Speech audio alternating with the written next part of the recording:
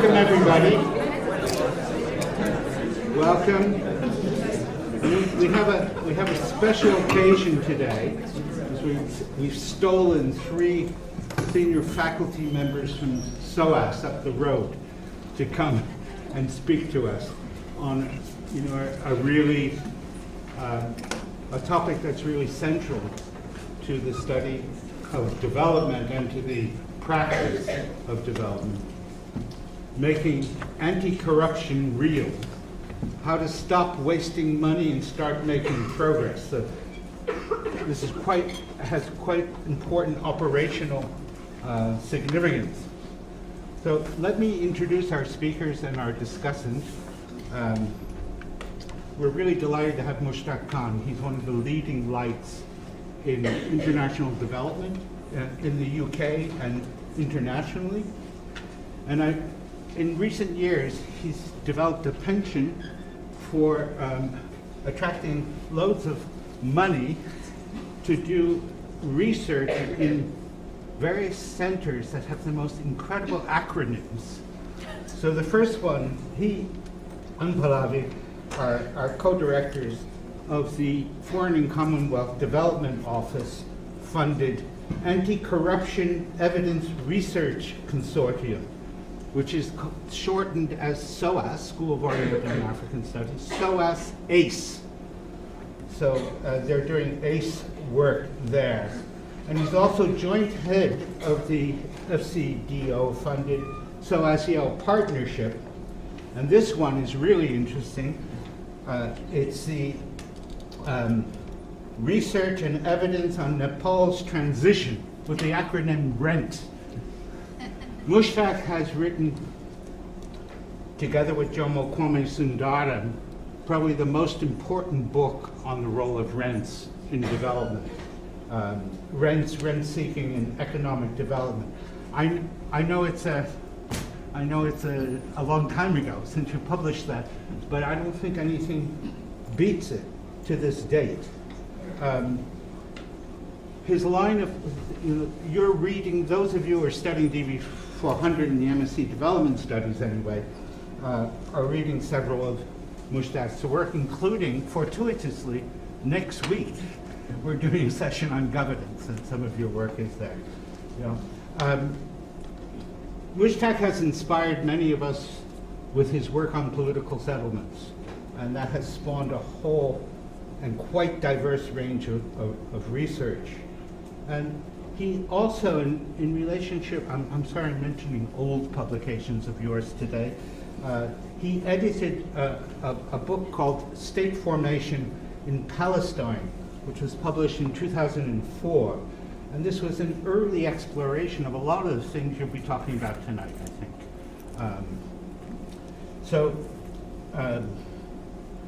For years, and this is, I'll stop introducing you in a moment, but for years, Mushtaq labored away with an alternative and critical perspective to the good governance programs being promoted at the World Bank, out of the stall of Danny Kaufman and Art Craig.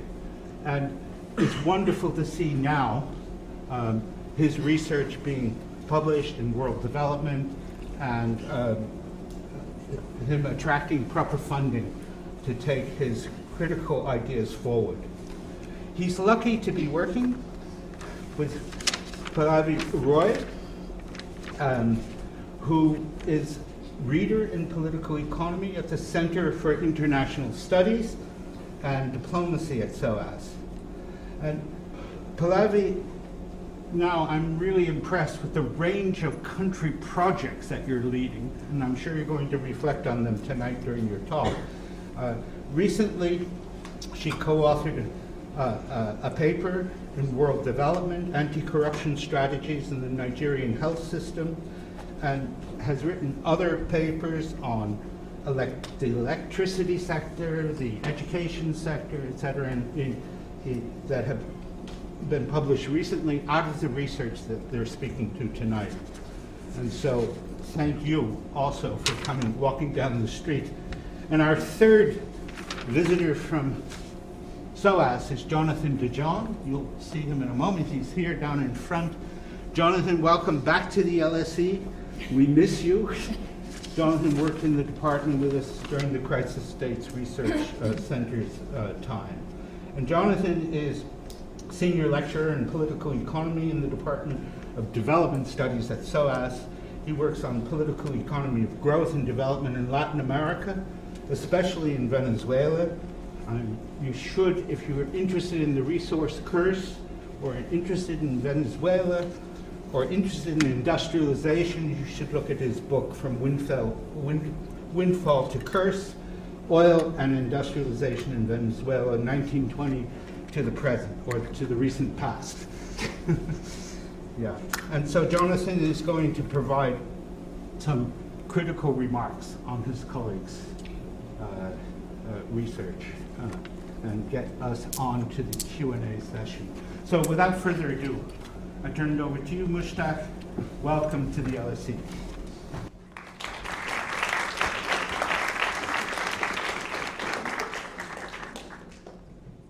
Well, thanks, James, for those fulsome remarks, obviously exaggerated, treated with a big pinch of salt. The talk today will be on introducing you to a framework and approach that we've developed in SOAS ACE for making anti-corruption real, for making it implementable, and for having a developmental impact. Now, when we talk about corruption, we are often talking about a vast variety of things, because corruption refers to the misuse of power by people who have power to break rules of different sorts, usually bureaucrats or politicians, breaking rules to benefit themselves, and much of this harms society to different extents. Some of it harms society a lot, some of it harms society a little. But corruption describes many different types of things. At one end, you have predatory corruption, where warlords go with guns and they extract from citizens. You have political corruption, where politicians, often in developing and emerging countries, gather a lot of resources illegally and then use that to buy themselves support from powerful people in society to get themselves re-elected or stay in power.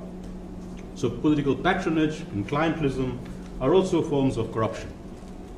And then you have policy distorting corruption, where government policies in health, education, power, skills, industrial policy, agricultural policy, resources are diverted and the result is affected.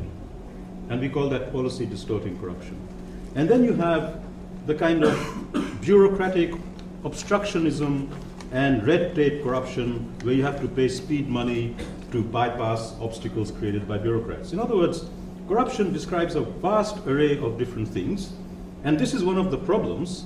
When people talk about corruption, they're not very clear what is the problem they're trying to address, and the result is they achieve nothing. So we are going to break down this problem and focus on what we think is a very important type of corruption, which is the policy distorting corruption, the corruption that affects policies in implementation of policies. And another way of thinking about our work is actually, it's not really anti-corruption, it's about redesigning policy better so that they can actually get implemented in developing and emerging countries, sometimes even in advanced countries nowadays, where if you can't design the policy that it will be implemented, then you don't achieve the objective. And the main reason why policies aren't implemented is actually because powerful people are diverting the resources of the policy somewhere else. So anti-corruption and policy design and policy implementation are just different ways of looking at the same thing. So that's my introduction. Now let's start with the presentation and why we were commissioned around 6-7 years ago and began this research, which is a big research project. Its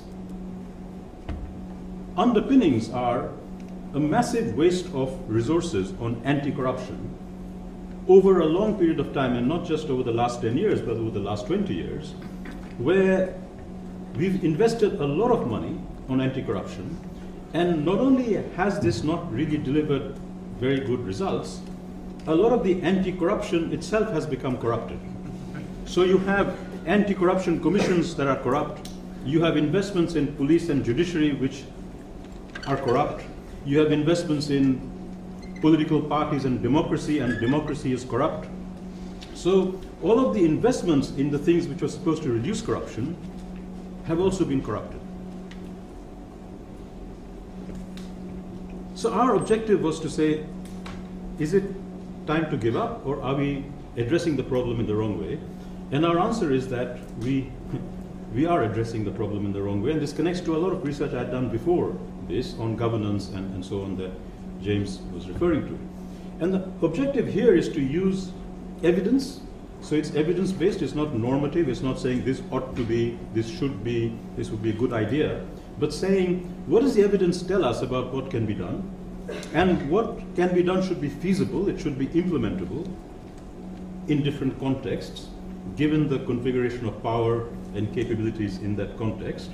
And it must have a developmental impact. It must make things better. We're not just doing anti-corruption because we are normatively against it, which we might also be. So feasibility means that it will be implemented or enforced.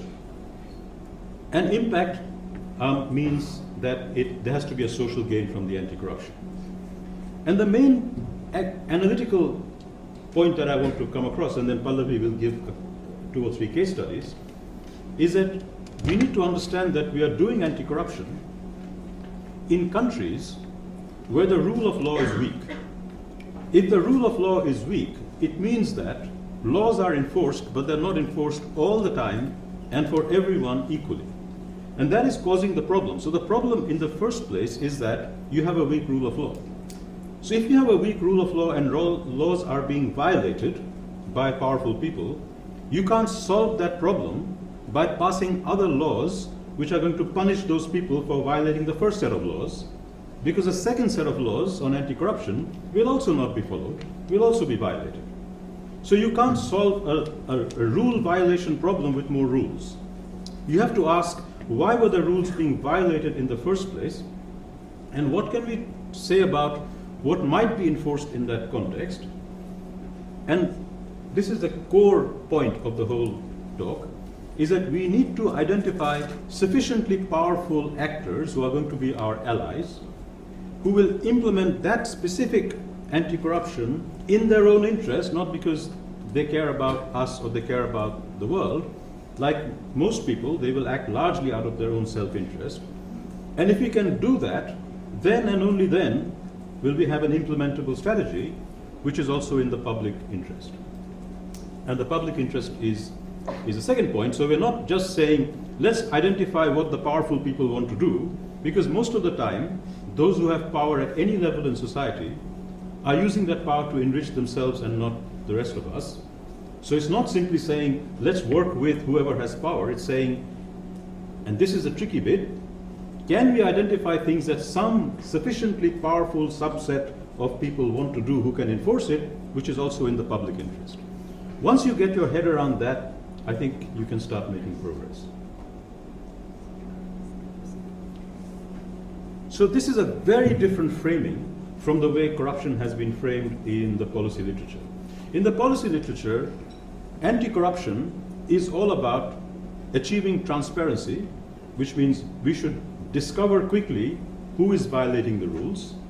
So transparency includes things like having a free press, having watchdogs, having democratic discussions and elections, having digitization so that things are very clear. Yeah, so all kinds of things that reveal violations is transparency. And accountability are the systems about what to do with it. What do you do with this information? So once you have this information, so accountability includes elections. The assumption is citizens will vote out corrupt politicians, or systems within the bureaucracy to fire or punish the people who are breaking the rules. And we've invested a lot of money on these things, and that's exactly what I was describing.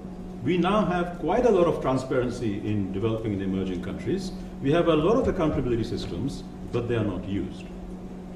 In fact, the systems themselves are corrupted. So there is a third factor, and the third factor is who is going to use this information and the systems And if you can't identify that, then you haven't got an anti-corruption strategy. So the third factor, which is critical, is enforcement. And this enforcement, again, normally we think about enforcement as some very powerful principle up there who's going to come and enforce. And here too, we take a very different position, and we say that most enforcement in most societies is not done by horizontal top-down enforcement. Most enforcement in most societies is actually what we call horizontal enforcement. And this is a critical idea that comes from the political settlement way of thinking, and I'm going to spell that out in some detail. To get that horizontal enforcement going, what we are saying is that we need to rethink policy design. You can't have policies which look good, and then you say, now I need to implement this policy, so I need enforcement to help the policy be enforced. That's a completely wrong way of thinking. You have to design the policy so that the very design of the policy gives resources and opportunities to people who in their own self-interest will then enforce that policy, and that policy serves some public purpose. That means you can't have a separate governance strand, a separate enforcement strand sitting aside from your policy. The policy has to be redesigned. And I think this way of thinking is why I said at the outset, anti-corruption, the way we do it, is really about policy design to enhance the chances of its implementation. So what we are talking about, and this will become clearer by the end of the lecture, is designing the policy with those internal checks built in so that you actually get people, sufficiently powerful people, not necessarily the most powerful people in society. Violations are often done by mid-level or lower-level people, and to stop them you need other equivalent people, actors, organizations who will check the people who have the right or the power to violate, but they must have as much power as the people who are violating. Okay, so that needs to be kept in mind when we are talking about power. We're talking about relative power. So research is necessary to identify these opportunities because they're not self-evident. But once we do the research, then it becomes a kind of subject for advocacy, for introduction into policy. Okay, let's think about why this is so different from the way we think about the problem. A lot of the problems in the world come from simple economic models which people implicitly use, and they don't understand a lot of the context in which these economic models were developed. The top-down way of thinking is what economists call the principal agent model. And even if you have never heard about the principal agent model, a lot of your thinking is affected by it because that idea has infected a lot of the ways in which we think about policy. Okay? So the principal agent model says that there is somebody, usually, who wants to enforce something. There is a rule, or there is a policy, or there is an institution that somebody wants to enforce, and that person, that organization is the principal. And the assumption is the principals they have the power to enforce, and they want to enforce because it's in their interest to enforce the contract, the rule, the policy, whatever it is. But the agent who is being asked by the principal to do certain things can hide information and can do things that the principal doesn't want. And so an example would be citizens elect politicians. Citizens are now the principal. We elect the politicians. The politicians are supposed to deliver public goods. They use our tax money to enrich themselves. We don't observe it, but had we observed it, we could have gotten rid of the politicians. Or politicians could be the principal. They have a manifesto to deliver health services. They tell the bureaucrats, who are now the agents, the bureaucrats get the money, they steal the money, the politician doesn't see it, and therefore they get away with it. Okay? So you have nested principal-agent problems, one inside the other, and these nested problems are all about the principal being cheated by some agent, and the same person can be a principal in one problem and the agent in another problem. Okay? So that's the principal-agent way of thinking. Now, how do you stop this rot from happening in the principal-agent way of thinking? Is you need to have transparency and accountability. So as soon as the principal can see what the agent is doing, they have the information, transparency, and they have the systems for punishing the agent, they have the accountability system, your problem's solved, right? The voters vote out the corrupt politicians, the politicians kick out the corrupt bureaucrats, and you are delivering stuff in the right way.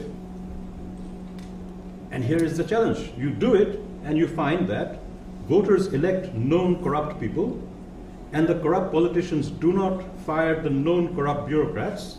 Everybody is colluding with everybody else. And then the whole emphasis shifts from saying this is a principal agent problem, but you're still stuck with that paradigm. You're saying the principles are unprincipled. There is something normatively wrong with the principles. They are not enforcing, so it must be social norms, it must be culture, it must be something of that sort. Ethics, so have ethical training, tell people corruption is a bad thing. You then start wasting money on that sort of stuff.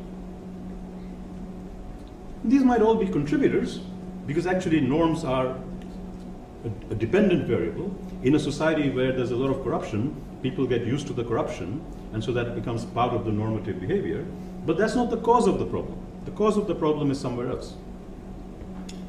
So here is where I think we say that this is a completely misleading way of thinking about the problem. Principles and agents are not sitting in air. They are surrounded by a social context, and both principles and agents behave in particular ways because they are under pressure from others in society to behave in particular ways. And that's where the horizontal check idea comes in. And the horizontal checks are the things you are not seeing in this model, the people who are horizontal to the principal and the horizontal to the agent who are constraining their behavior. And we take that for granted in advanced countries, in rule of law countries, because that is so much there that as soon as a detection of a violation happens, it is corrected. And we think it's being corrected because I've detected it, but you're not understanding the context in which that detection can be corrected. So here is a thought experiment. Okay, why do people stand in queues? Now, if you think about standing in queues, it's a simple rule. It's a rule about getting onto a bus. And it seems that people in developing countries don't know this rule, so there's a lot of confusion and chaos in getting into buses. How do you enforce this rule? What is it that makes people stand in line to get onto a bus? A lot of people immediately jump to the conclusion that this is about social training and socialization and knowledge, and if you train people, they will immediately see the benefit of standing in line and they will get on the bus. Well, here's why this is wrong. We work in developing countries, and in the same developing country, in the same city, I can tell you that people stand in queues which are very normatively North European in some places, and the same people don't stand in queues in another place just a few miles away. You cannot explain that with culture. Right? So why are people standing in queues in Gulshan, in Dhaka, where I live, and not standing in queues in Mirpur, which is 5 miles away, and the same people, is not something that you can explain either normatively or with a principal agent problem or framing. And the reason is very simple. People stand in queues if the people standing behind them in the queue have the power and the capabilities and the interest to pull you back if you break the queue. And if you know that if I break the queue, other people in the queue will pull me back, you don't break the queue. And you instinctively know which queues you can do that in and which queues you can't do that in. And that is why developing countries are quite schizophrenic. The same people know that now if I try to stand in queue, there are powerful people who will break the queue, no one will stop them, and I will never get on the bus, so I'm reasonably powerful, I must join and break the queue. And there are other places however powerful you are, if you break the queue, you get hammered, right? So you don't break the queue. The vertical enforcement is still necessary. You still need a police. So if the fight breaks out and the police come to stop the fight, that's when the vertical enforcement becomes necessary. But most of the hard work is done in the horizontal enforcement, right? So the difference is when the police come to the place where the horizontal enforcement is good and someone is having a fight, everybody will say this person was breaking the rules, and the police have no option but to pick that person up. Whereas if you are in a queue where the queue wasn't there and there's a fight, and the police come, and you say that person broke the queue, the police will not pick that person up because the powerful people in that queue will not support the police in picking that person up. So the police actually operate when they're under pressure from powerful people. The police themselves are under horizontal pressures, and that is why a lot of the police in developing countries break the rules, because most of the time they're under horizontal pressure from powerful people to break the rules, but not always. Sometimes they don't break the rules. And so the interesting thing is when and why and what can we do about it. So here's what the reality actually looks like.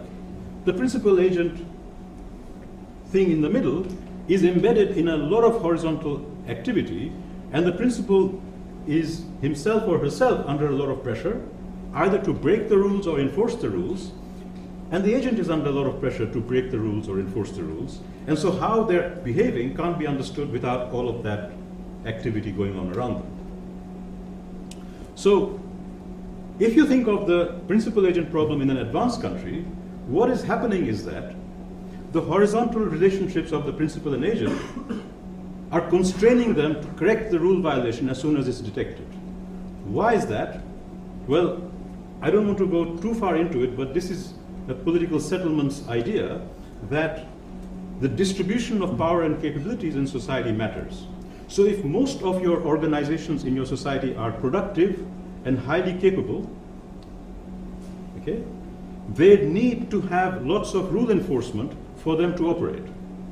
Because a highly productive and complex organization needs a lot of rule enforcement to operate. Okay? So imagine a society where the actors are all productive organizations, and one of those productive organizations has violated a rule, which is they haven't paid their tax. And this has been detected by the principal, who is a lowly bureaucrat. And the violator is a powerful company and they haven't paid their tax. Okay? Now, what makes that lowly bureaucrat enforce the rule on this powerful company is that while every powerful company individually would love to not pay their tax, they also know that their ability to interact with other powerful companies relies on their reputation for being rule following. And so if you lose that reputation, you can't operate because you have a contract-based society, which is a sign of a complex economy. So as soon as that agent is detected, all the other actors that agent is interacting with, other companies which will say, I don't want to interact with that company because it breaks the rules, even though they would love to break the rules themselves. As soon as it's detected, you can't say, I will continue operating with that company. And that principal will say, I am not very strong. Do I really want to have a fight with this company? Will be under pressure from other principals saying, if you don't, we will remove you, and if you need our help, we will come and help you. So the principal is under pressure to act, and the agent is under pressure to get punished and pay the fine and correct their behavior, right? That is why it's happening. It's not just that there is transparency and accountability. There's a lot of activity happening around the scenes. Whereas in a developing country, and so when this happens across all sectors and it's widespread, you have what we call a rule of law. And a rule of law means that as soon as a violation is detected, regardless of the power of the violator and who that violator is, the violator gets sanctioned. That's a rule of law. Okay? Now that's, as many people have said, including very mainstream economists like North Wallis and Weingast, a rule of law is tenuously there in a handful of countries, and even in the countries that is there, it's continuously in collapse, in danger of collapse. In most of the world, we are far away from a rule of law. So the rules are enforced, but on some people, some of the time, there's partial enforcement and there's often entrenched violations. But developing countries are not anarchies. It's not that no rules are followed. There is a structure, but you have to understand the logic behind that structure. And so the way we think of how to make that intervention is first understanding the structure in a particular area that we are interested in, and then saying what is the most effective way of creating more horizontal activity, pressuring principals and agents to operate in socially desirable ways, which means you definitely can't do it in all sectors and all activities tomorrow, which is why developing countries do not become good governance. This is what I've been saying for 200 years. But developing countries can make incremental improvements which take them in a developmental direction. So just to end up now and handing over to Pallavi, effective anti-corruption therefore requires understanding the power, capability, and interests of horizontal actors, and that's why we call our approach the PCI approach. And so these three things, very quickly, they're complex ideas, but I'm going to quickly throw it at you so you can get a sense of it. Power describes the material and organizational capacities of actors. So when you are in a contest over resources, how long you can hold out in that contest matters a lot. So how long you can hold out matters depends on how rich you are. The richer you are, the more resources you have, the more of the conflict you can engage in. But it's not the only determinant. The organizational capacity of the actor is also a determinant, which is why the richer side doesn't always win. The better, so if you are not rich, you can compensate for that by having better organization, so you can take more pain and you can sustain yourself in conflict for longer. And we are in a world with lots of conflicts, so just imagine all the conflicts that are going on. You can have very asymmetric wars between a much richer side and a much poorer side, but if the poorer side has more organizational and ideological power and they can hang out, they can win. So power is that combination of material and organizational and ideological components which gives you holding power. And in developing countries, many of the most powerful actors and organizations aren't the richest in society, are intermediate classes networks of different kinds of patron-client networks, which are actually very powerful.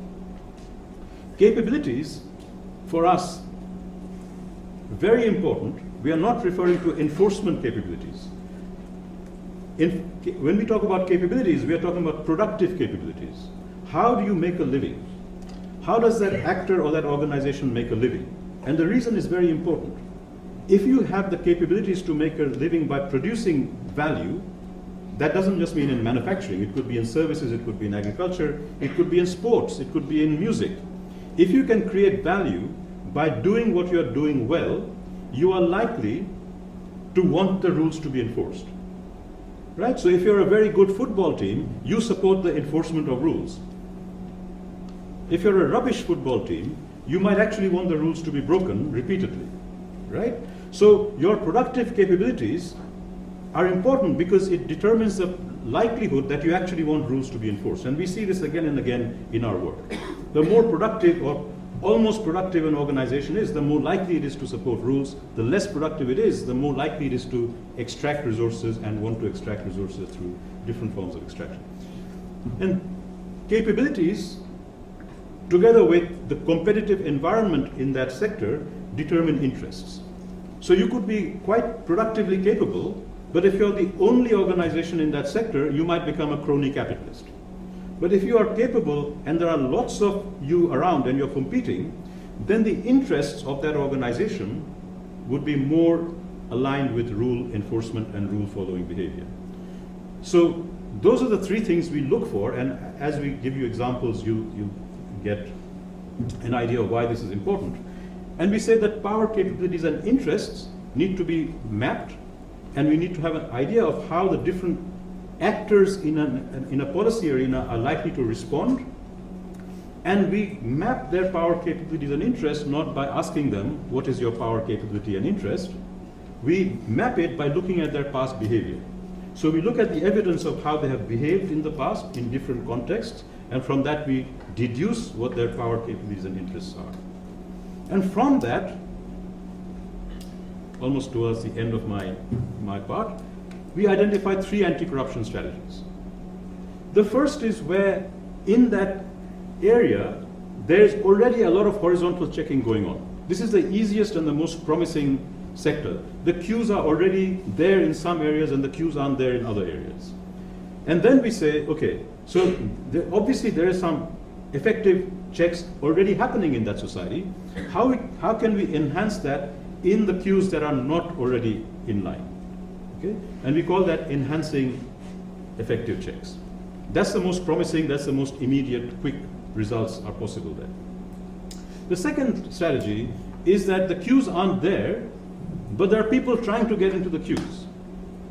So we map the power, capabilities, and interests, and we say it is feasible with some feasible policies to actually start creating the conditions for the queues. They're not there yet, but we can see how it could happen. This is a more difficult job, but if you can start creating the effective checks, then you can move to enhancing them. So you start with 2 and you move to 1.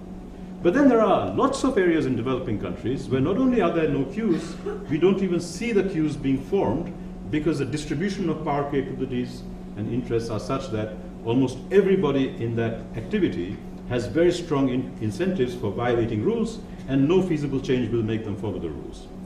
And here, because some of these areas are really important and do a lot of social damage, we have a third strategy, which is called mitigation and transformation, which is that instead of trying to force the stopping of the corruption, we deal with the harmful effects of the corruption, hence mitigation. And the transformation is a much more longer-term strategy of making people exit from those activities.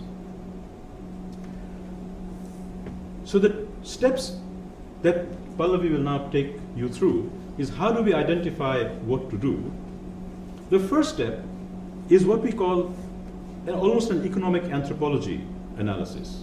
We immerse ourselves in understanding a policy process from a resource flow, and at each stage of the resource flow, there are different actors trying to influence the resource flow. So there are different levels in that resource flow, right down to a policy outcome. So if you think of something like, let's say, industrial policy. Industrial policy might, at the highest level, involve the Ministry of Finance, it might involve the central bank, it might involve the land administration, all of the resources that are being given to firms to improve their productivity. Then those resources come down, and then there are lower level bureaucrats and politicians who are intervening or managing that resource flow right down to the lowest level where companies are getting benefits, and then they are negotiating and being checked by other companies and other bureaucrats. And there might be links between different levels so that politicians at one level might be protecting violators at another level, and so on. So the power of people at different levels also depend on the coalitions and the networks they have, which enhance or reduce their power to enforce or violate the rules. And what we are looking for is there an effective entry point anywhere here where the horizontal checks are almost there or already there that we can enhance, which will improve the policy outcome that we want to improve. We do not have the ambition of saying, can we clean up everything and everything becomes rule following? That is an impossible task in a developing country. What we are asking is there some level of intervention that will significantly impact the outcome and significantly improve the outcome, understanding the complexity of the different levels and their interconnections. So once we identify the links and the levels where this is possible, that's the research starting point. But also, if there's no link or level that horizontal checks are possible, there is also then the research becomes about mitigation and transformation strategies. This is where I come back to why we are interested in policy distorting corruption. Every type of corruption has different types of horizontal checks going on. If you wanted to stop predatory corruption, if you look at this diagram, as you go to the right, corruption becomes more damaging. And as you go higher up, it becomes more difficult to address. So the most damaging types of corruption are the most difficult to address. Predatory corruption involves warlords. They have guns, they're going and looting from people. To stop that, you need a horizontal check which comes from other armed people who will have the incentive to stop them. Okay? So the horizontal check there is extremely difficult. Political corruption happens because politicians can win elections by stealing money and doing patronage. To stop them, you will have to have other political actors who don't need to do that, but who can still win elections. And when does that happen? That usually happens when your country already has lots of productive firms who are paying a lot of taxes, who want rule-following behavior, who are willing to fund a political party to enforce the rules, and that party can take on parties which are violating rules. Well, that's far away in most developing countries. So this is why we say political corruption is very tough to act on. Policy distorting corruption is everything that is about health, education, industrial policy, and some of it is quite difficult to address, some of it is quite feasible to address. This is where we focus on. And the market restrictions, this is a red tape and bureaucracy, this is actually very easy to address because they harm lots of powerful people, and most developing countries have made a lot of progress in removing that red tape type of corruption, but it doesn't have a big impact on development. Okay? So our entry point is that policy distorting corruption, which you can understand once you understand the horizontal check and why it's significant. And that is actually the area where we can have a lot of impact, which will then make fighting political corruption easier as we go on. And all societies have a mix of all of these types of corruption going on. So it's not that some countries only have policy distorting corruption and others have predatory corruption. I will stop there, and now Pallavi will go through the more difficult job of giving you some examples. No, which is why we make a good team. I always think the theory is the harder part and the empirical bit is the easier part. So we'll see how this one goes. So what does it look like? Now, this is where we actually go and work on our framework and work with our framework. So this was one of the very interesting projects that we did in Bangladesh, which was on reducing corruption and climate adaptation projects. Now, Bangladesh, as some of you will know, is one of the most vulnerable countries to climate change. It's also a country with very high levels of corruption. It is estimated that almost 30% of funds that are meant to go into climate adaptation are distorted away. What we did was we tried to find evidence based on the first strategy that Mushtaq outlined, and it looked like this.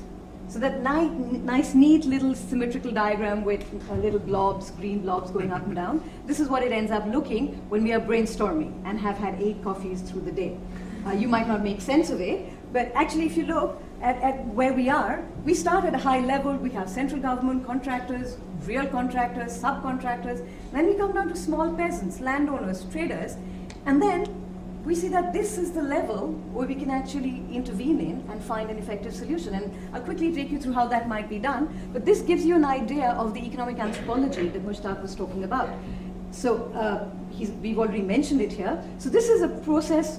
This is actually a method of very detailed process analysis. We know which sectors. By this time, we've done our political settlements analysis. We work in Bangladesh, Nigeria, and Tanzania mainly. And for this phase of ACE, it's Bangladesh and Nigeria. So we know the political settlement of the country. We know how power is distributed, how policies are distributed, who gets what, who captures what, for what reason, what the relative power of these various actors are, and we also know, therefore, what sectors we want to target. So we were very clear that in Bangladesh, climate adaptation infrastructure is one sector that we wanted to look at, and here we actually started off talking about, so what's the process, who's linked, what are the levels, where does intervention seem possible, where does intervention seem like a dead end, and it's one thing that we wanted to actually emphasize here. A lot of people think doing anti-corruption is hopeless. Doing political economy is hopeless. There is no way out. It's all the politics, and there's nothing that can, there's nothing beyond the politics of that situation. What we're trying to show is it's actually possible to have solutions. They might not be the kind of big bang solutions people are hoping for, that change will happen overnight. A, that's not possible. B, that's highly not desirable. We've seen what that's become, whether it's in Afghanistan, whether it's in Iraq, whether it's in other contexts. You just can't have a big bang where you change the governance structure and the political settlement of a country and then bring in rule of law. It's just not going to happen. You will regress to the mean. So this is the kind of process analysis that we do, and then we build on these to at every level, build a picture of the power, capabilities, and interest. And again, capabilities for us does not mean enforcement capability. That's the power aspect of it. Capabilities, how productive am I? Because if I'm not productive, why would I want to be rule enforcing? I will need other means to be profitable and productive. But if I'm inherently a productive organization, I won't need to break those rules to make money. And then we actually go, the second level of research is where we start looking for evidence of, one, what are the different drivers of corruption? Are there different drivers of corruption, and are people being corrupt for different reasons that we can perhaps address through policy? In the other, which is what we call enhancing effective checks, we try and look for similar agents or similar players in similar circumstances, but some are actually showing lower levels of corruption in their outcomes and some aren't. But everything else is similar. And then we try and find out, well, why is it that there are some exhibiting higher levels of corruption and some lower? What is the difference? And can we do anything to actually enhance this in a way that we can make rule following the sort of entrenched norm for that particular sector or level that we're looking at. So what did we do in the adaptation project? We looked at adaptation projects by the same implementing agency. Now these are implementing agencies of the Bangladesh government. And we saw what was something that was very interesting. Same agency, same formal rules of accountability, rules governing the sector, but in some cases where these were implementing agencies, you had better outcomes. What were they building? They were building embankments, they were building cyclone shelters. Some of you know Bangladesh is extremely vulnerable to very, very damaging cyclones. And also river erosion and erosion because it's an estuarine country. So these are extremely critical defenses against climate change, and therefore these are extremely important for the outcomes to be productive. And in this case, when we say productive, it means of good quality, so that the next monsoon doesn't wash away an embankment, or the next cyclone doesn't blow away the roof of a cyclone shelter. So what we saw was the same agency building well-constructed, good quality embankments and cyclone shelters, and the same agency doing something completely to the contrary. What was the reason that this was happening?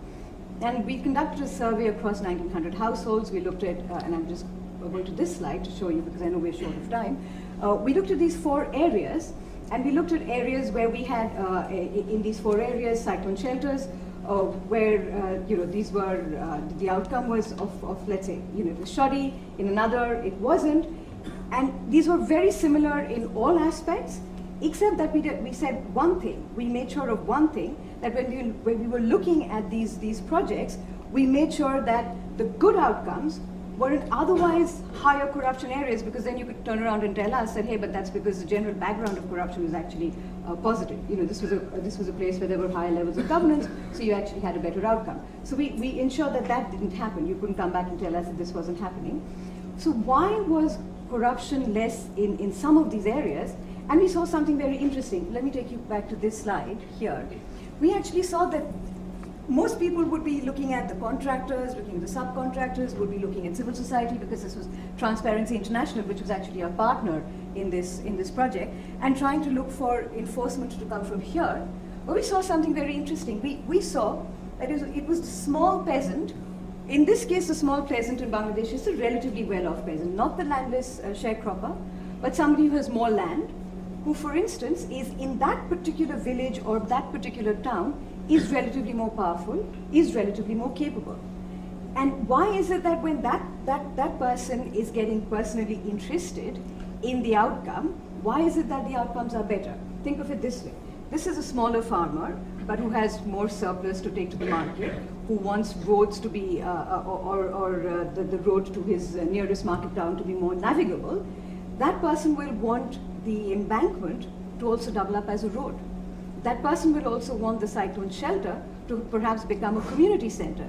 And here's the interesting thing. In these kinds of strategies where we are looking for differences in behavior, some are corrupt and some are not corrupt in very similar circumstances, we actually see that in these cases, rules exist. And in some cases, the rules are actually being adhered to. In Bangladesh, what was important is all adaptation projects have to have dual use. So it's not just about protecting you from the cyclone or from the river taking out bits of your river bank. It also has to double up as either a road or as a community shelter, as I said.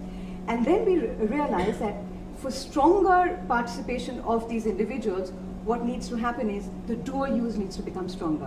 Why is that going to happen? Why would dual use become stronger? It's because of this. The small peasant is actually having tea in the local shop with the subcontractor. The subcontractor and the small peasant are peers, not these real contractors, not the high-level politicians. At this level, what was the horizontal enforcement that was working? Now, if I want my embankment to be a road so that I can carry my goods to the market, I'm going to make sure that that real contractor that we mapped out uses the right kind of sand, the right kind of clinker, uses the right kind of material. And if I'm not interested in it, then I don't really care what's built. I'm not going to be overseeing the real contractor in terms of what quality of products he's putting in while building the community center or the embankment. So here the solution was better planning, which is make sure that the dual, it's supposed to be dual use. Most of these constructions aren't dual use. Make sure that they are actually being used for these dual purposes, and ensure that you get in that constituency that we identified in order for that dual use to actually have the right kind of outcome, which is sustainable architecture and sustainable construction, even when the worst cyclone hits or when there's a huge flood. So this was something that was a very important finding for us, using the first strategy that Mushtaq mentioned, which is enhancing checks. The checks were already there. We already knew that in some cases the outcomes were better, in some cases they weren't. We identified why the outcomes were better, and then we got evidence of what was it that made the outcome better, and then tried to see whether policy could then enhance what was already happening. So this gives you a sense of what we were saying, visualized, if some of you like these kinds of nice CorelDRAW drawings. So there was high corruption in some projects. The relatively powerful local actors were dormant. We found corruption during construction, low corruption in similar projects because the relatively powerful interests were actually mobilized and checking the contractors actually constructing those sites. So this is one example of how to enhance these effective checks.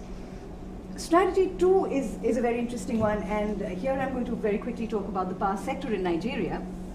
Here, we will see that, and we had a lot of other projects. For the first strategy, we also had projects in the electricity sector in Bangladesh, for skills development in Bangladesh, this first strategy, but you can read it up on our website. But I'm going to take you through one example, a case study from the Nigerian power sector. Now, what was the problem here? The problem here was corrupt behavior was rampant. But we also stepped back and found that people were being corrupt for very different reasons. And what the policy solution here is to look at the reasons and the drivers of corruption and see, are there particular drivers of corruption that creating some kind of policy around them could actually affect? Could we provide an exit for the people who were corrupt for very different reasons? And I'm going to tell you what the reasons were. As you can see here, there are agents violating for unreasonable reasons. In the Nigerian case, to give you a summary of what was happening in the Nigerian power sector, in 2013 it went through a really big bang privatization. It was supposed to be the biggest privatization effort in Nigeria in the African electricity sector. A lot of private players came in, and you'd expect that things would get better. But transmission, generating capacity in the country has stayed pretty much stagnant. From 2015 to 2023, average generating and evacuation capacity of the national grid has stayed limited to about 4,000 megawatts. Why did that happen? Now, of course, there were issues of legacy corruption, but one of the main reasons was those who were bidders and who became successful bidders and owners of assets in the electricity grid were actually very politically connected bidders. Now, no amount of vertical or horizontal enforcement is going to work on them. The sector, obviously in a country as large as Nigeria, is too big to fail. You can't have that sector going bankrupt. So there were a lot of bailouts going into these companies in that sector to no avail. They just weren't willing to be rescued. So the sector is now in a very low-level operational equilibrium, but that's at one end, which is the high-level political corruption.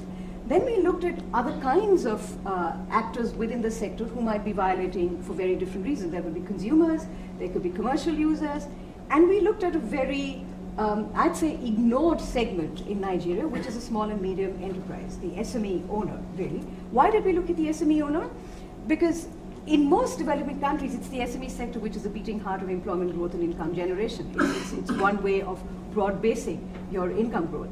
And in Nigeria, you might expect that if you ask SMEs at a particular survey, what's your biggest constraint? The answer isn't corruption, because that's what people tend to think about Nigeria. It's a corrupt country. The first answer that they gave was lack of electricity. And what was interesting is that they were violating for what we would call unreasonable reasons, but in their head it's reasonable because they know there is intractable corruption at the higher level of these politically connected players. So when they're not paying their bills, when they're stealing electricity, when they're bribing engineers, in their head, it's a perfectly reasonable violation. Because you know how much electricity they actually get from their grid on an average, and we did a survey in what actually was the beating heart of the Nigerian manufacturing sector in the southeast of the country. Between 4 to 5 hours of electricity is what they get per day from the grid. For the rest, they self-generate. So if I'm an SME manufacturer, and if this is my only source of livelihood, if I'm stealing from the grid, in my head, I'm doing something reasonable. And I think for most of us, if we actually look at it very dispassionately, they're not really far off, not very wrong. I get 5 hours when I need 14 hours. What else am I going to do? Because for the rest, I'm topping up with very costly self-generation generators, I'm buying diesel, I'm actually paying off other people to supply electricity to me. It's not easy for me to be rule following. And if I am rule following, I'm actually not going to get the electricity. So we're actually doing a pilot to test the kind of intervention that we had thought of. And our intervention here was dealing from the grid. Start small 20 megawatt CNG or hybrid plants, which will only supply to the established clusters, the SME clusters. Interestingly, we were not talking about setting up SME clusters because that is an entire new can of worms where you have SME business zones, zonal regulations, rent capture of a different sort. We said there are SME clusters, fully functioning SME clusters in Nigeria, which have existed for about 20 to 30 years. Let's supply them with embedded power plants dealing from the grid, 20 megawatts, and there will, in that case, be an incentive to actually pay up. And why would that be? We established two things from our research. One, the willingness to pay, because they were already paying very, very high prices for the electricity that they were getting from the grid and that they were actually self-generating with their generators, with the smuggled diesel, with the bribing of the engineers. And they were already finding some informal ways. 10 SMEs would get together and say, let's hire a generator and let's try and see whether we can solve the problem. So there were these informal mechanisms already happening. So for us, it was about then creating a horizontal check, which is we create this institutional mechanism, a collective electricity supply mechanism, where the incentive to free ride is then less, because if nine of us are happy paying our bills, the 10th one ultimately not paying, well, in that case, I can form a very effective horizontal constituency, which can then monitor the 10th person who is actually not rule following. So that's the kind of change that we were trying to build. So now, I'd just like to draw your attention to this little phrase on the generator, or this I think is a lathe machine over there, hustle and pray. Now you could think that this is what defines Nigeria, but that's not true. And hustling is tiring after a point of time. I mean, it's good for sort of short, snappy blogs on the country, but honestly, people would much rather be rule following if they just had the right kind of incentive mechanism to be rule following. And this is what we're actually trying to do here. And this, in fact, is the SME cluster in Abuja. It's a small furniture manufacturing SME cluster that we are trying to test this. It's both a technical solution, but it's also an institutional solution. Just providing the technical solution, which is this hybrid plant, isn't going to be enough. Is the collective monitoring mechanism going to be successful? Because ultimately for us, anti-corruption is sustainable and successful when we have self-enforcement and when there is horizontal enforcement. There is no point having vertical enforcement when you have the money, or when you have somebody coming in for 2 years, and then the person goes away and the money dries up, and we go back to being corrupt. It's only when I'm following the rules in my own interest is corruption or anti-corruption successful. That's the important thing that we wanted to kick off with this pilot project. And this is also this is a published paper, the adaptation project is a published paper, so we've given you the links in case any of you are interested. So what's happening here? So if you saw this, we have a series of very nasty looking red blobs, but here we're actually seeing some of the red turning green. Because what we are doing is there are some violators who are coming under pressure, and the ones who are actually breaking rules for reasonable reasons, if we address the reasonable reason, if policy is possible, if it's possible to create a policy that can address these reasonable reasons, then a lot of these agents then become rule followers. And that's the transition that we are seeing from red to somewhat green over here. Then we have the most difficult kind of corruption, which again was the case study that I was talking about is from Nigeria, which is what we call networked corruption. And this is actually what political corruption is all about, when corruption is so rampant that everybody's benefiting from it. And this is a situation where we can't look at creating horizontal checks because we don't find differentiated behavior, high corruption, low corruption. We don't find reasonable or unreasonable reasons. There might be a hierarchy of benefits. Some people are getting higher payoffs from being corrupt and some people are getting lower payoffs. But everybody in the end is benefiting from this kind of corrupt behavior. That's intractable corruption. That's what we call networked corruption. So as we said, high corruption agents, ineffective checking by horizontal actors. This is just a corruption ecosystem here.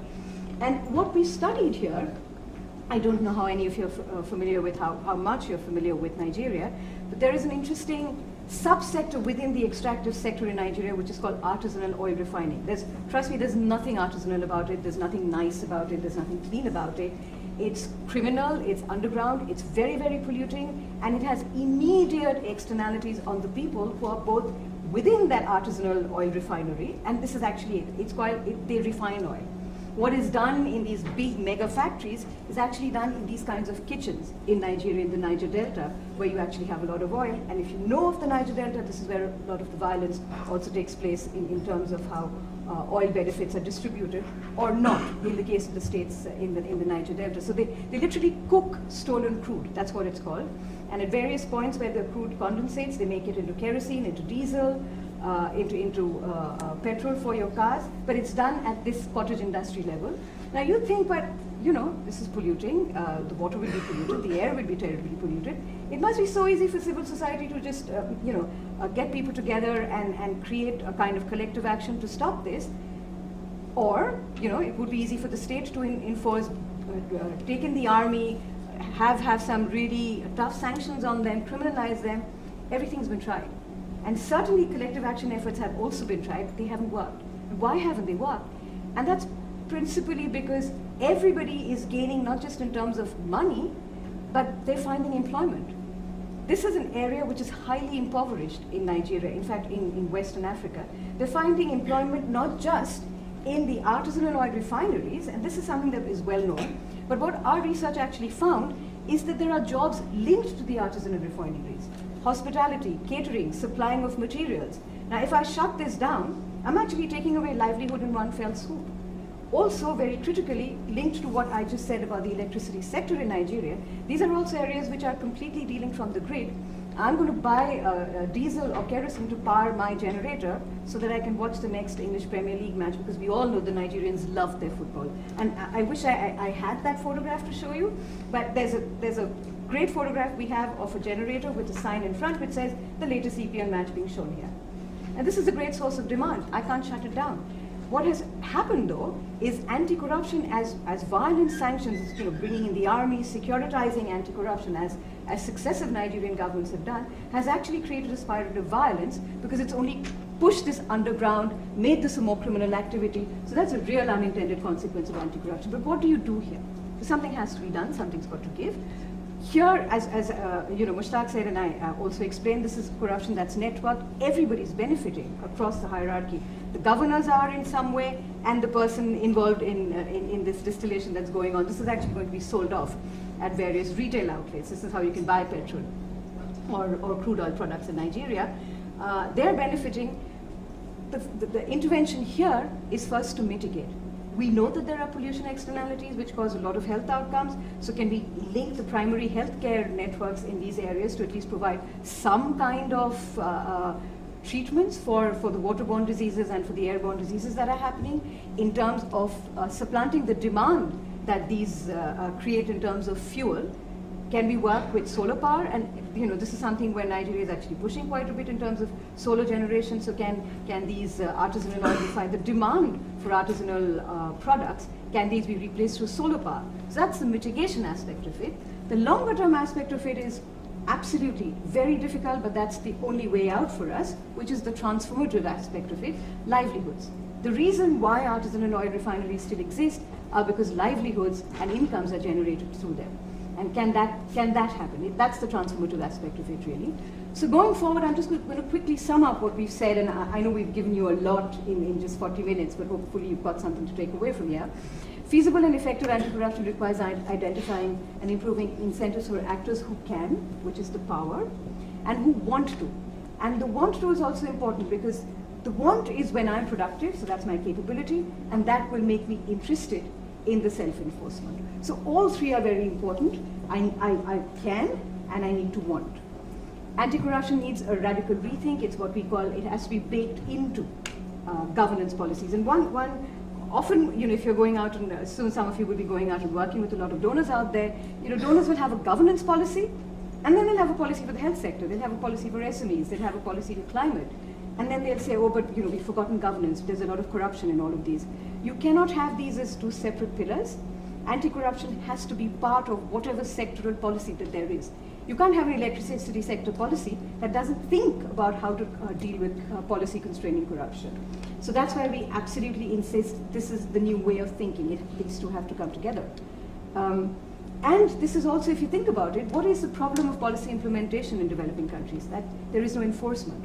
This is one way of getting in that horizontal enforcement, of getting in that self-enforcement, which is going to make policy implementation successful. It's not just about anti-corruption, it's much wider. That's how we look at it. When the rule of law is weak, when there is rule by law, what we need is horizontal enforcement. Absolutely vertical enforcement is required. We are not saying transparency and accountability are not things that are unrequired. Absolutely not. But they are not enough. They're never sufficient in these kinds of contexts. So you need to design policies keeping this embeddedness, horizontal enforcement in mind. Anti-corruption strategy will be different. It will take time. We have to be patient. I'm saying we need patient capital, but not in the sense in which you normally know of patient capital. But we need a lot of patient capital to deal with corruption. It's going to take time. There are different ways of seeing how you can address the corruption. It could be, by expanding rule-following behavior that already exists.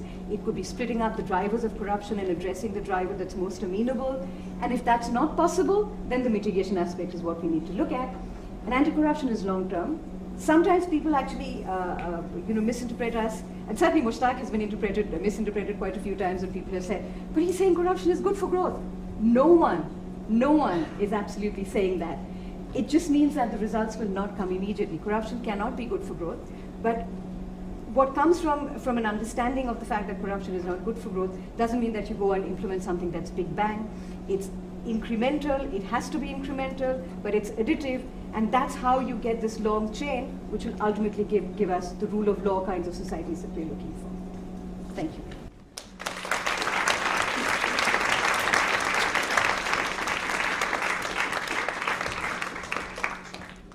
That was fantastic. You've been privileged to hear two of the best political economists that work on this in the world. So we all have been. I'm going to make a few comments about where I think this framework makes tremendously important contributions to both theory and policy. And I think that's the relevance of this work, is that it has resonance and makes contributions and is innovative both in the terrain of theory, development theory, but also policy making, and particularly how policy can make a difference to power balances in an economy. And I'm going to discuss that. I think the first thing is that on a very broad level, this work addresses one of the classic problems in development, which is the transferability problem. That is, why does the education system in Finland not work somewhere else? There's a lot of lessons learned in development. Follow South Korea's industrial policy, or follow whoever your favorite model is in whatever sector's policy. And we know that is problematic, and this work points out that policies work because there are underlying political power balances and systems of accountability that make enforcement possible. It's easy to design a policy on paper. Their work points out how difficult it is to implement it. It's kind of, if you watch Roger Federer play tennis, or Novak Djokovic play tennis, you could study them all they want, but the constellation of factors that made them exceptional is not necessarily something you can copy. And the development community is full of these kind of, they neglect the importance of how transferable institutions and policies are. I think the second important thing that this work does is it looks at variation within a country as a source of identifying policies that might work. So instead of asking the question, why does some other country do everything better? It asks, why are there differential outcomes within a country? And they look for clues as to why that might matter. And I think that's quite important because people can relate to what works and doesn't inside their own country. And pointing out that some model across the other side of the world works is not very helpful, particularly because the political arrangements across the world are very different from where you're studying. So I think it makes an incredibly important contribution in that regard. It also emphasizes that, an old point in development, which is that stage of development makes a big difference. Alexander Gerschenkron, it's one of the hallmark features of development economics, is that the appropriate policies in countries have to be tailored to what stage of development an economy is. What's the fiscal base? Does it matter if the country collects $50 per person in tax versus $30,000 per person in tax? They make a very big deal out of that, and they also point out that the starting conditions in a country are not just about power balances, but also that a lot of the political contests happen in the informal sector. And there's not a lot of rule following. So they're urging us not to use Denmark as a guide to understanding policy of transferring good governance from a country that has a high fiscal tax base and has formal, productive sectors that operate. But let's start with a country that has a low tax base and has a lot of informality, and rule breaking is not a pathology, it's a norm. And when you see documents of the World Bank and a lot of other NGOs, you don't see that often as a starting point. This research has urged us to look at the world like that as a starting point if we're going to think about making effective policies. It also is research that's developing a strategy. It's not a wish list like the SDGs. You have to have all these outcomes that we desire. They're giving us a feasible strategy of how to get from A to B. Right? The SDGs are a set of incoherent wish lists of things that if you actually achieve results on one, you're actually going to have to do badly on other things. It's not a coherent strategy. It attempts to make strategy at the center of linking research into policy use. Now, I think one of the things that this research brings back, and it's an older idea, and I think it's important to highlight it. Menker Olson once pointed out a long time ago that collective goods, a street light, is provided often not because we have collective action, because we have a dominant player, maybe a millionaire that lives on the end of that street, and will provide the street light for themselves, but has the externality of providing light for the whole street. This research is coming back to that idea that we need to look at social differentiation in society and figure out who are the actors that have incentives to provide public goods, to enforce them when they're provided. And that's something that's been lost in a lot of the abstract discussions of governance. Terms like accountability and transparency don't mean anything when you're not talking about the real social differentiation and who has the interest to enforce rules. It's not everyone, and this research makes that quite clear. And the work, I didn't mention the work about the importance of understanding the productive capacity of an economy is quite important. They also, the ACE program has done research on vocational training programs. And similar to the logic about, similar to the logic that was presented in the Bangladesh case, they find that there's billions of dollars wasted in vocational programs where there's not productive firms that can take advantage of it, so people finagle systems to steal money. But where there are productive firms that actually can use it, you see these things work. This is a fundamental issue of political economy and not using buzzwords like transparency and accountability without specifying what are we talking about and who's going to be interested in enforcing these things. And that's why political economy is so central to understanding how governance works, of which this work identifies. I think it's also important because it's trying to identify solutions without revolutionary changes in political power balances. It's trying to look at certain levels, entry points, where you're finding actors that might need a prod, who already have an interest in doing this, and really informing the government about these things. Which leads me to sort of a few queries. One of them is the problem of the cases you studied one of information and not political power balance? That is, what prevents a relatively local, powerful elite, not a rich person, but a rich peasant, from emerging or figuring out this problem without external advice? They live there. They have an interest in enforcing things. Why do we need, it's just a broad question of political economy and consultancy general. Why do they need an external actor to tell them that? The second issue is the contractors that are corrupt they're probably aligned with higher level elites. So why are higher level elites allowing these lower level but locally powerful people, why are they allowing these folks to get away with this stuff? Because if we can identify policies that allow this to happen, then maybe power balances are a lot more malleable than we think. Because one thing about political economy that's a straitjacket, if you say power balance determines outcome, South Korea's political settlement determined why it could design and implement industrial policy better than, say, in India or Indonesia or Nigeria. But this is opening up the possibility that there's more room for maneuver within the power balance, right? It's not like colonialism prevented everything, or that, you know, civil wars always lead to good outcomes or bad outcomes. It's looking at nuance and variation and saying there's a role that interests play in, and there's a role that policy plays in this world. Second question is, how scalable are these solutions? Albert Hirschman talked about the demonstration effect. If you can show that in certain sectors building productive capacity matters, will that feed up the system? This is just a question now. Higher up the system to say, we actually need to build productive capacity. It's more important than we thought. Export industries are more important than they thought because reputation and quality matters to an export sector. If things start to break down, or if there's rotten food that gets exported, that ruins everyone. So we're learning also that exporting itself creates important horizontal checks and balances because following the rules of the game makes everyone more profitable.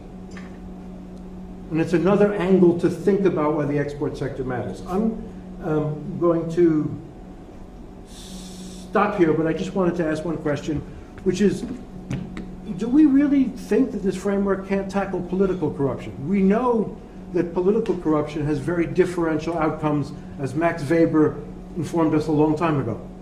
You know, China is different from Nigeria. They both have rampant cronyism and corruption, but somehow it works. So is there ways of thinking about how the framework can attack political corruption and not just the policy distorted corruption? Okay, I'm going to stop there, but thanks very much.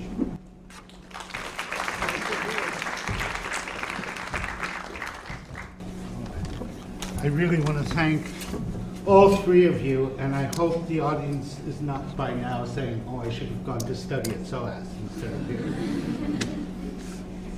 So, before I ask you to respond to Jonathan's provoking thoughts, and also reminding us about Hirschman's possibilism, which this is all about, it seems, I want to go to the audience. Can I see their hands? Okay. How about this woman in the pink sweater? Hello, thank you so much for the presentation. That was really fascinating. I worked recently on a governance project funded by USAID that was, I believe, looking at the policy distorting corruption. It was certainly trying to address the transparency and accountability issues through monitoring evaluation systems and civil society, but I didn't see this framework being used. So my question is, to what extent is this being picked up by the international community, and is that happening in a way that you would like, and or what would you sort of hope to see happens moving forward? How about over on the other side there? Hi, thank you very much for your presentation. My question relates earlier to one of the questions posed regarding power structures and power settlements. And in Bangladesh, I wanted to ask, where did the power that elevated these individuals to the same level of the subcontractors come from, such that they were able to have horizontal enforcement on these subcontractors? Let me just see how it looks. Okay, yeah, here. Very generalized question, but I think it's very important. What role do you think that media plays in this whole line? Is the media a vertical actor? Is it a horizontal actor? And really, how can we fix it? How can we especially fix it in developing countries? Okay, why don't we start with those three? Shall I start? Okay, so I think there's a question about the enforcement on the local contractors, which is also aligned with Jonathan's question about how the power structure is constructed. So I think the the point that I want to make very strongly is that the distribution of power and capabilities in countries is always changing. It's always malleable, but it's not totally malleable, right? So policy and politics is the art of the possible. So we are always trying to shift things, but we are not trying to shift it in such a way that the blowback will be so hard that we get killed in the process. So I think figuring that out is an art, it's not a science, it's an art. And I think that the aim always is actually to shift the power balance, to shift. Now, so if I can come back to your question about the local landed peasants and the subcontractors. That messy thing that Pallavi put up is the starting point is to actually understand that detail of the process through which contracts are given and implemented in a specific sector in a specific country.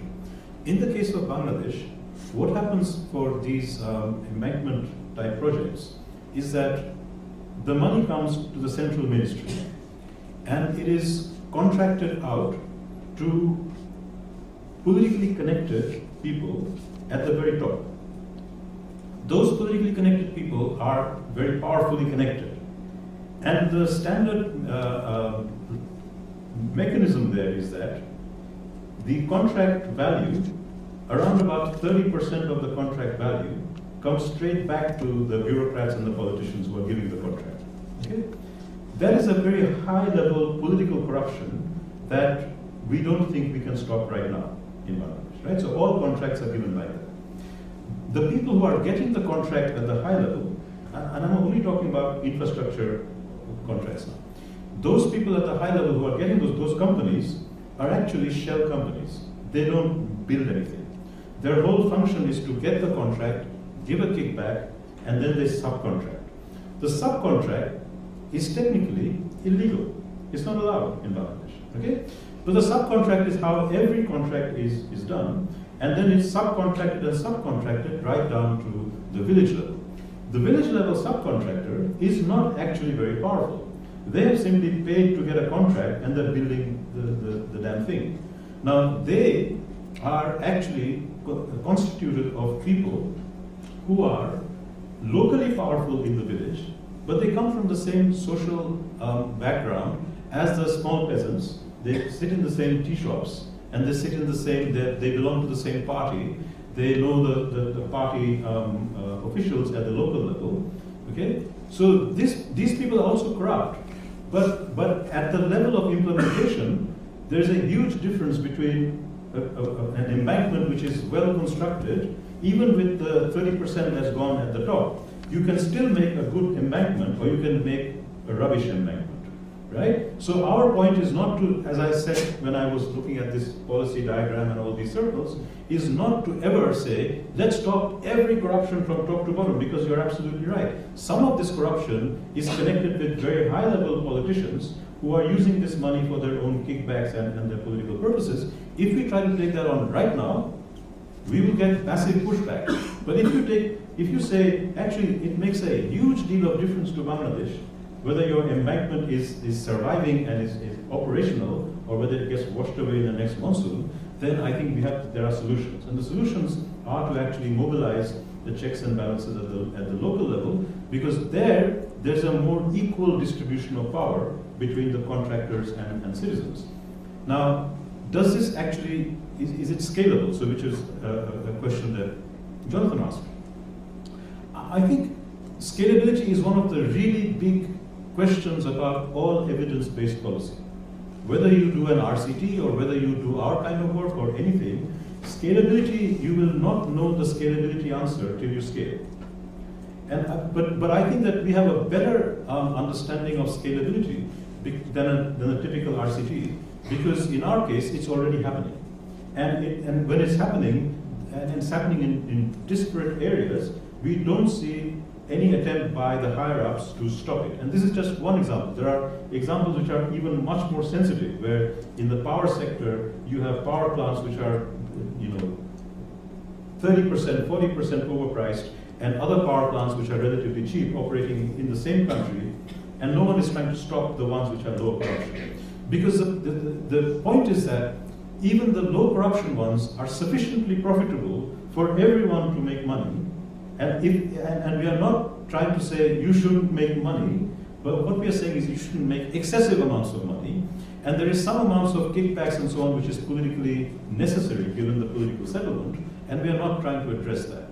So the question you had, Jonathan, very important one, is are there aspects of political corruption that we can address? Absolutely. But they're the ones where the politicians engaging in this corruption face challenges from other politicians or other actors who have the same level of power.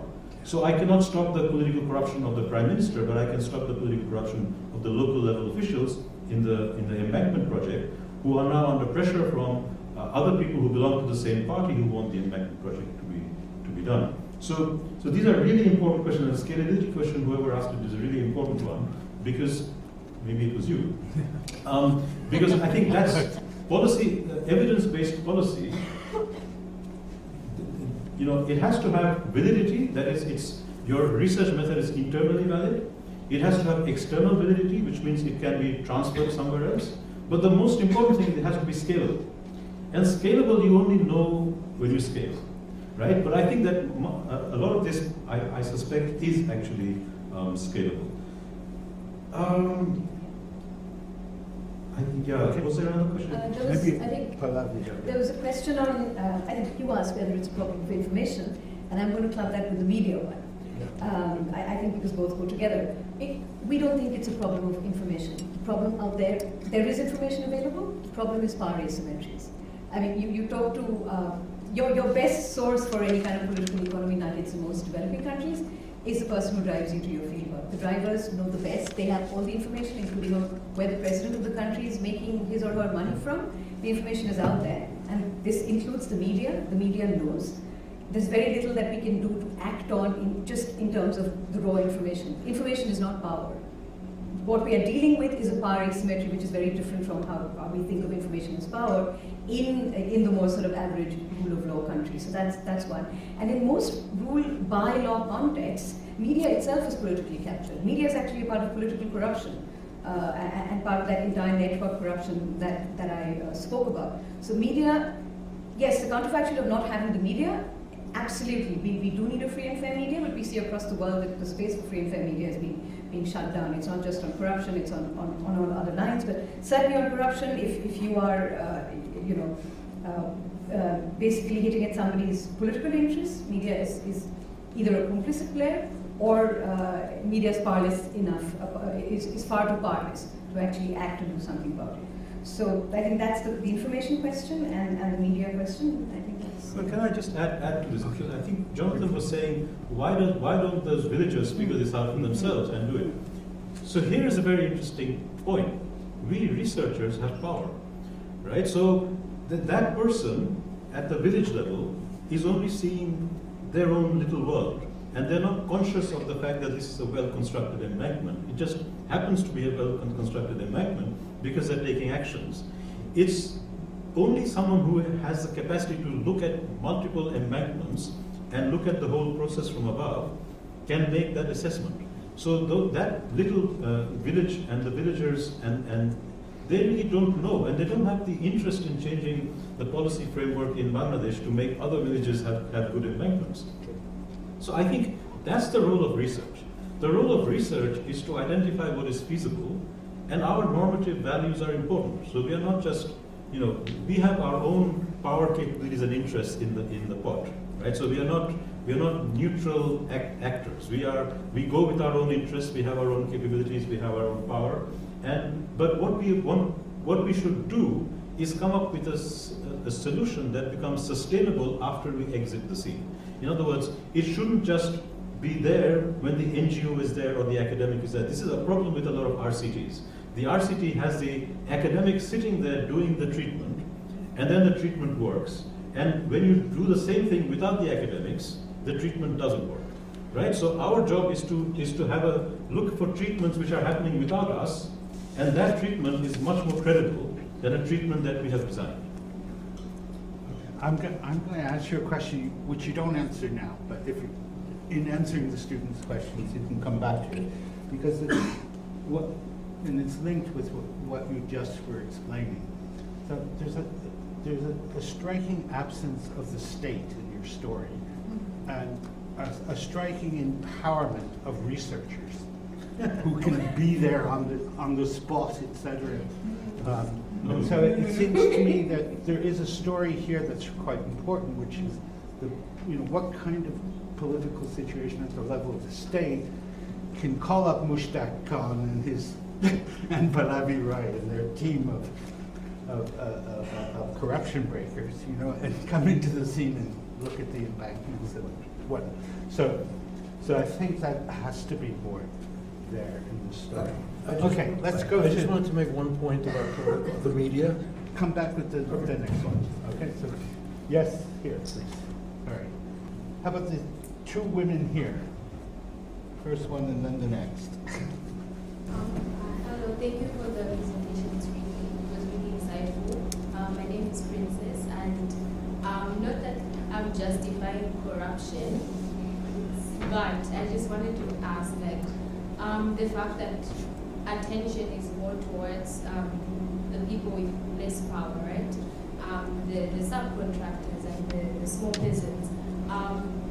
Isn't it like a form of, maybe not say bullying, but can it shed a bit of a negative light and then neglect the people at a higher power that are actually being more corrupt than the people in the lower power? Because when we look at the people in the lower power, they're actually helping each other to an extent. Like I said, I'm not justifying it, but then I'm just trying to find out, doesn't that then shift attention away from the bigger fish?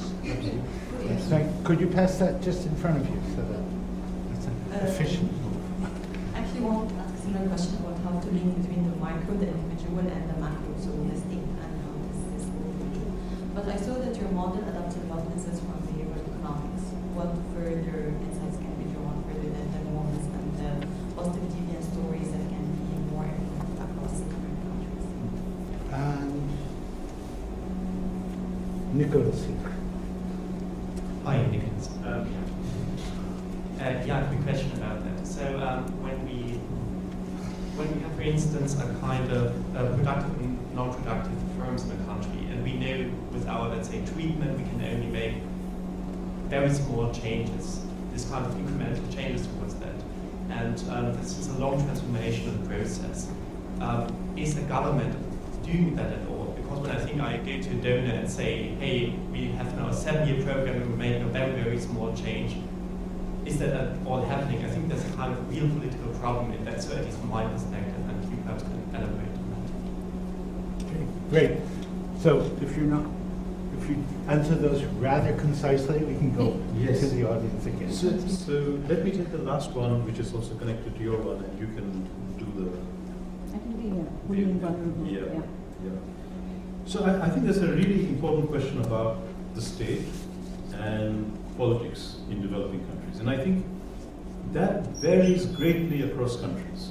So I think the issue is that you can't generalize, the role of the political leadership and of political ruling coalitions and of the state.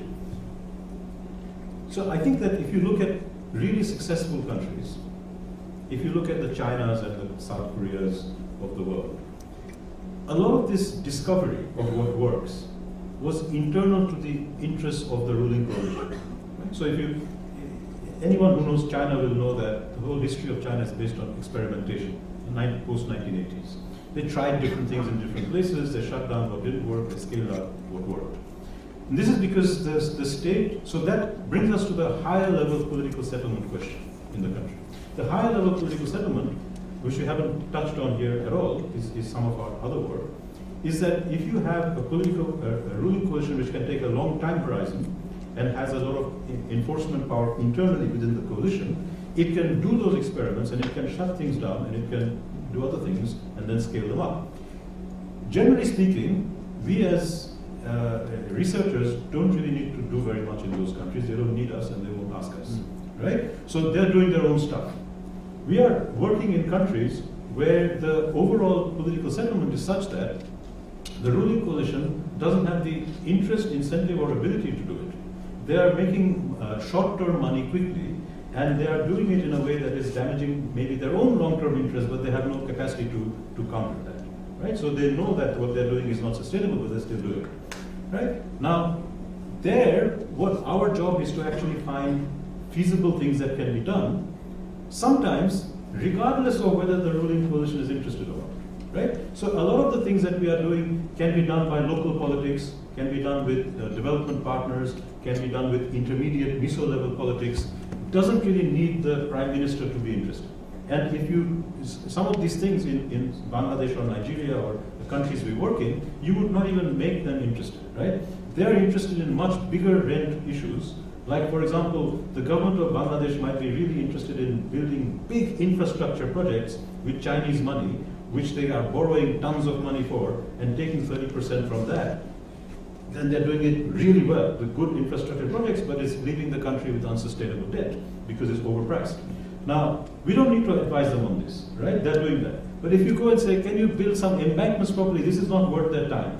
They're not interested in such small things. But we have entry points with local politics. We work with the local government engineering department, or we work with development partners. If you can, so Bangladesh, for example, has a massive pipeline of adaptation funds which donors are not giving Bangladesh because they're not sure that Bangladesh will not be able to use it with low enough levels of corruption to make it sustainable. Okay, so that's the starting point. So if you go to donors and say, yes, Bangladesh has very poor governance, but here is some research which shows if you give your adaptation funds and say the condition of releasing this money is that the contractor at the top will have to have 5 different positions for the location of this embankment, and you take it to the local community, and the local community decides the one that is most convenient for it.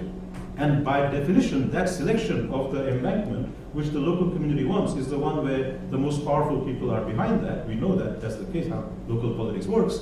That itself reduces corruption. Now, this is something we are trying to sell to the development partners, because instead of that, so this is the connection with the policy design. We are saying you should design your adaptation policy so that the checks are built into it. For example, by putting into the contract design that you have to have 3 or 4 or 5 locations for this embankment. Remember, Bangladesh is a flat country.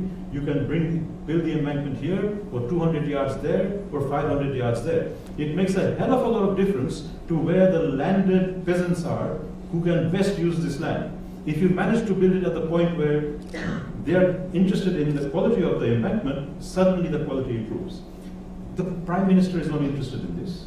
They're interested in much bigger things, right? Or the kind of research we're doing on power or in skills, but there are constituencies which are interested.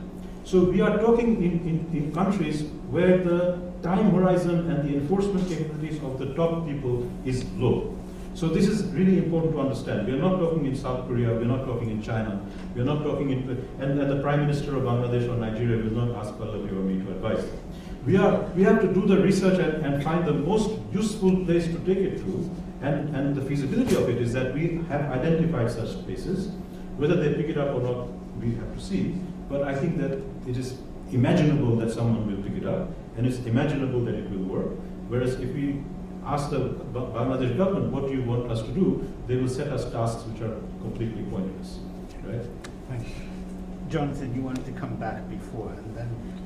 You know, I just wanted to make a point about the media. I mean, well, one thing, the way corruption, I mean, the dominant theme of corruption is that it happens because of policy distortion. And if you give the state authorities too much authority and discretion to allocate resources, it'll be abused or it'll be captured, which generates bribery. But what's often forgotten in what a political settlements economy framework reminds us that corruption is a tool of political competition. The scandal itself through the media is often captured, is a way to discredit people before an election. Right? It's not something that just happens. People actively use it. And so when you see corruption scandals like in Italy in the 1990s, or Lava Jato in Brazil, these were part of political competition scandals to wipe out parties. They're not just things that happen. And so we talk about the media if it's just a whistleblower. That's not the only role the media plays, and probably not even the most important one in these type of countries that we're stuck in broadly studying. and research. Absolutely. In rule by law countries, the media will actually work for the party in power, and we know that that's really clear, as John said. I want to quickly raise the point about, this is almost a form of bullying, and I completely take your point. It's an excellent question, but I'm just going to flip it. If you think about the situations that we are working in, whether it's the embankment or we worked in healthcare, for instance, which sees a lot of anti-corruption in both Bangladesh and Nigeria, and in the electricity sector. When you think of the standard anti-corruption rules, who is it actually impinging on the most? Exactly this vulnerable category that we are working on. And what is the kind of anti-corruption? It's sanctions. It's a kind of securitized anti-corruption that I spoke about in the case of the Niger Delta. These are the most vulnerable people in that so-called extractive food chain in Nigeria. The anti-corruption that we are talking about is mitigation and transformation. We're focusing on them actually because they're the most vulnerable, and actually because the standard anti-corruption, which has to do with accountability and transparency and enforcement, is really that vertical enforcement. You will get the most powerless over there. The doctor who has a very reasonable reason, for instance, a female doctor in Bangladesh, and this is what we found out, a lot of them are absent because they have genuine security concerns about where they're posted. It's far away from where they are, they need family support, so they're absent, and there are those who are politically powerful and are absent because they have political protection. But you're not therefore going to enforce anything on the person who's politically protected. You are going to enforce on the person who's not there, which finds being there, an insecurity. We are actually trying to move away from that discourse. Anti-corruption always targets the vulnerable, but in the way that we are saying, the outcome is going to be very different. It's also efficiency enhancing for them. Somebody in the Niger Delta hasn't had anybody speaking to her, the lady who runs, they run brothels and it's a way of making money, and the police will be the first one to go there and say, this is morally wrong and take her out. But nobody's really talking about, what kind of livelihood, alternative livelihood can be provided. So yes, we are working with the vulnerable and those who seem the most powerless, but also in very different ways so that the outcome is actually not the one that standard anti-corruption provides them. I hope that answers your question. Okay, very good. We have time for one more round of questions. Put up your hands if you have one here, one there. So how about there and then here?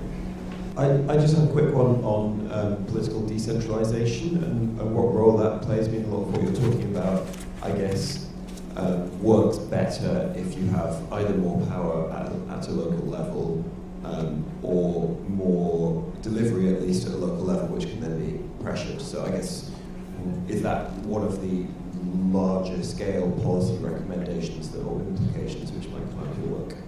Thank you. Yes, here.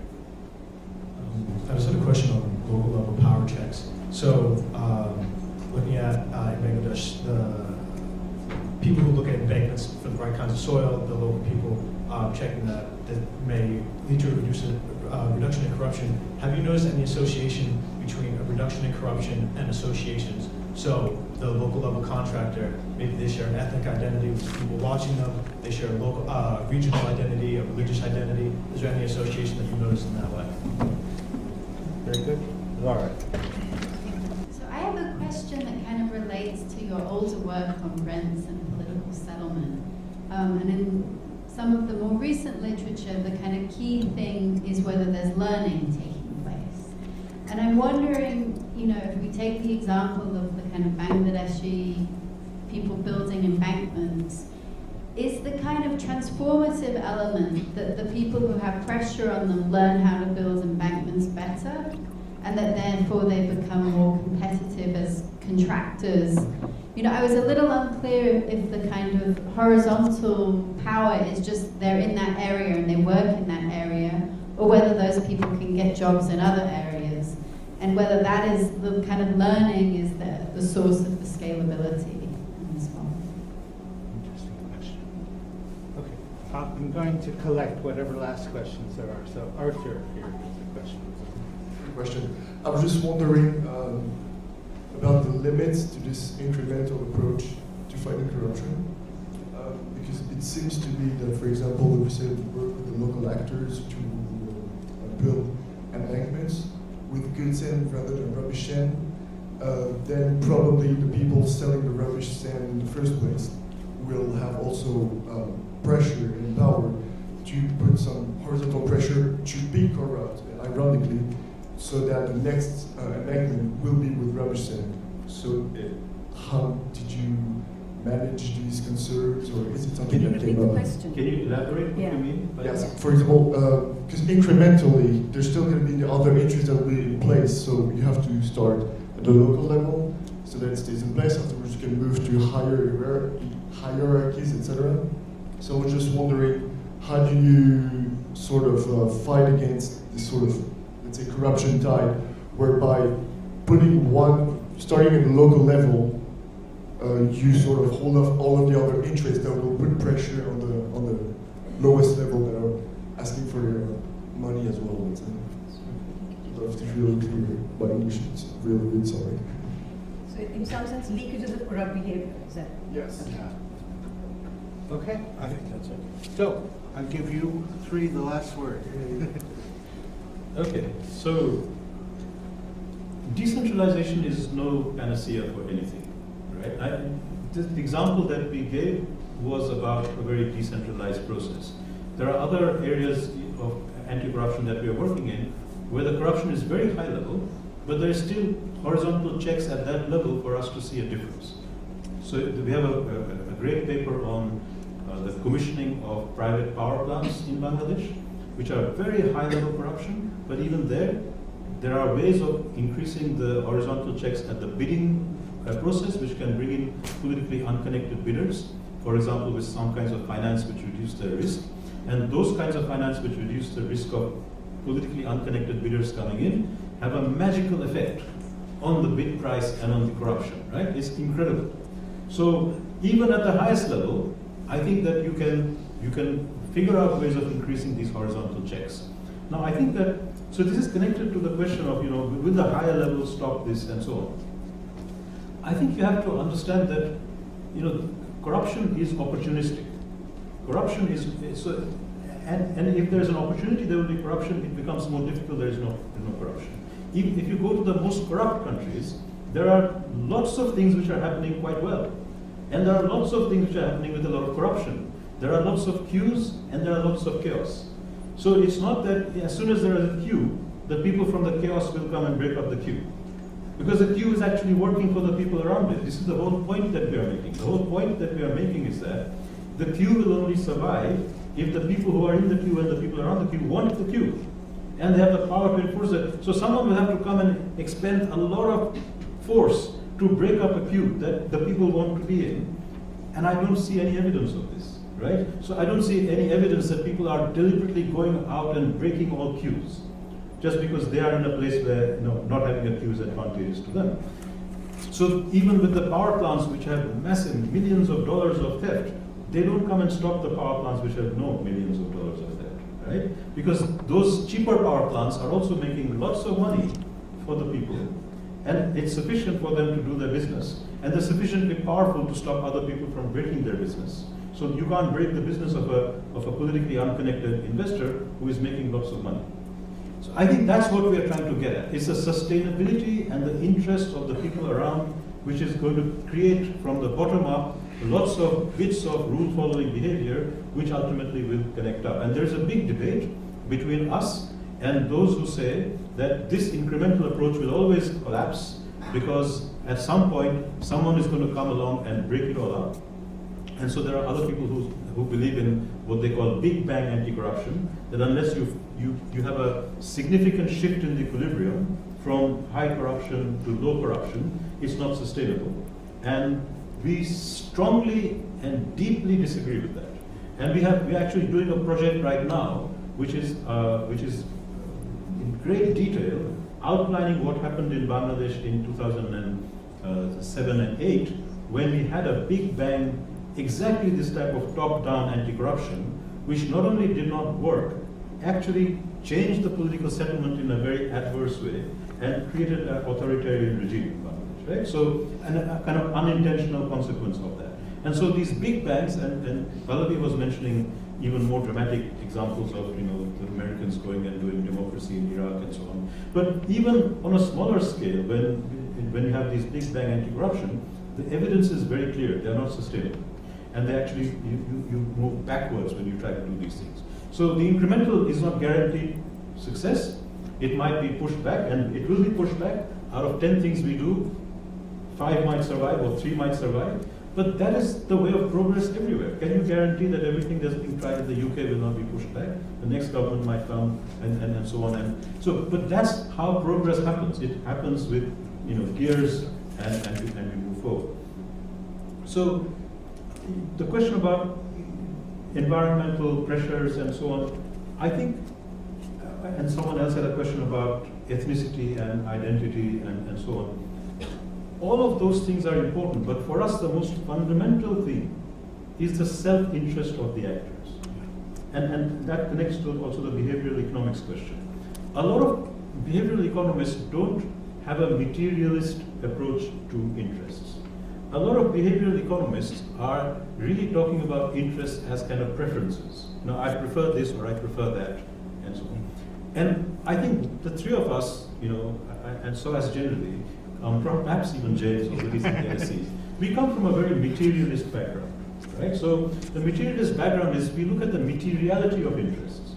That if I really don't have, if I don't have a material interest, I'm not going to go out in the midday sun with an umbrella checking how an embankment is being built. I will go out there if that embankment affects the speed with which I can take my grain to market. Then I will go out there. I will not go out there because it's the right thing for me to do. I might do it for 1 or 2 days, but I won't do it on a repeated, sustained basis over long periods of time. The materiality of interest is very important. And then, actually, ethnicity and all these things matter less. Well, what you find in developing countries is that people deploy identity, ethnicity, and all those things for extractive rent collection. I want to construct my own ethnic group, my own caste group, my religious group. That gives me what I was telling you earlier about organizational power to contest for rents with other groups. And those, because they are so deep-rooted in developing countries, it's a real curse. We have all these different ethnic, caste, tribal, and other associations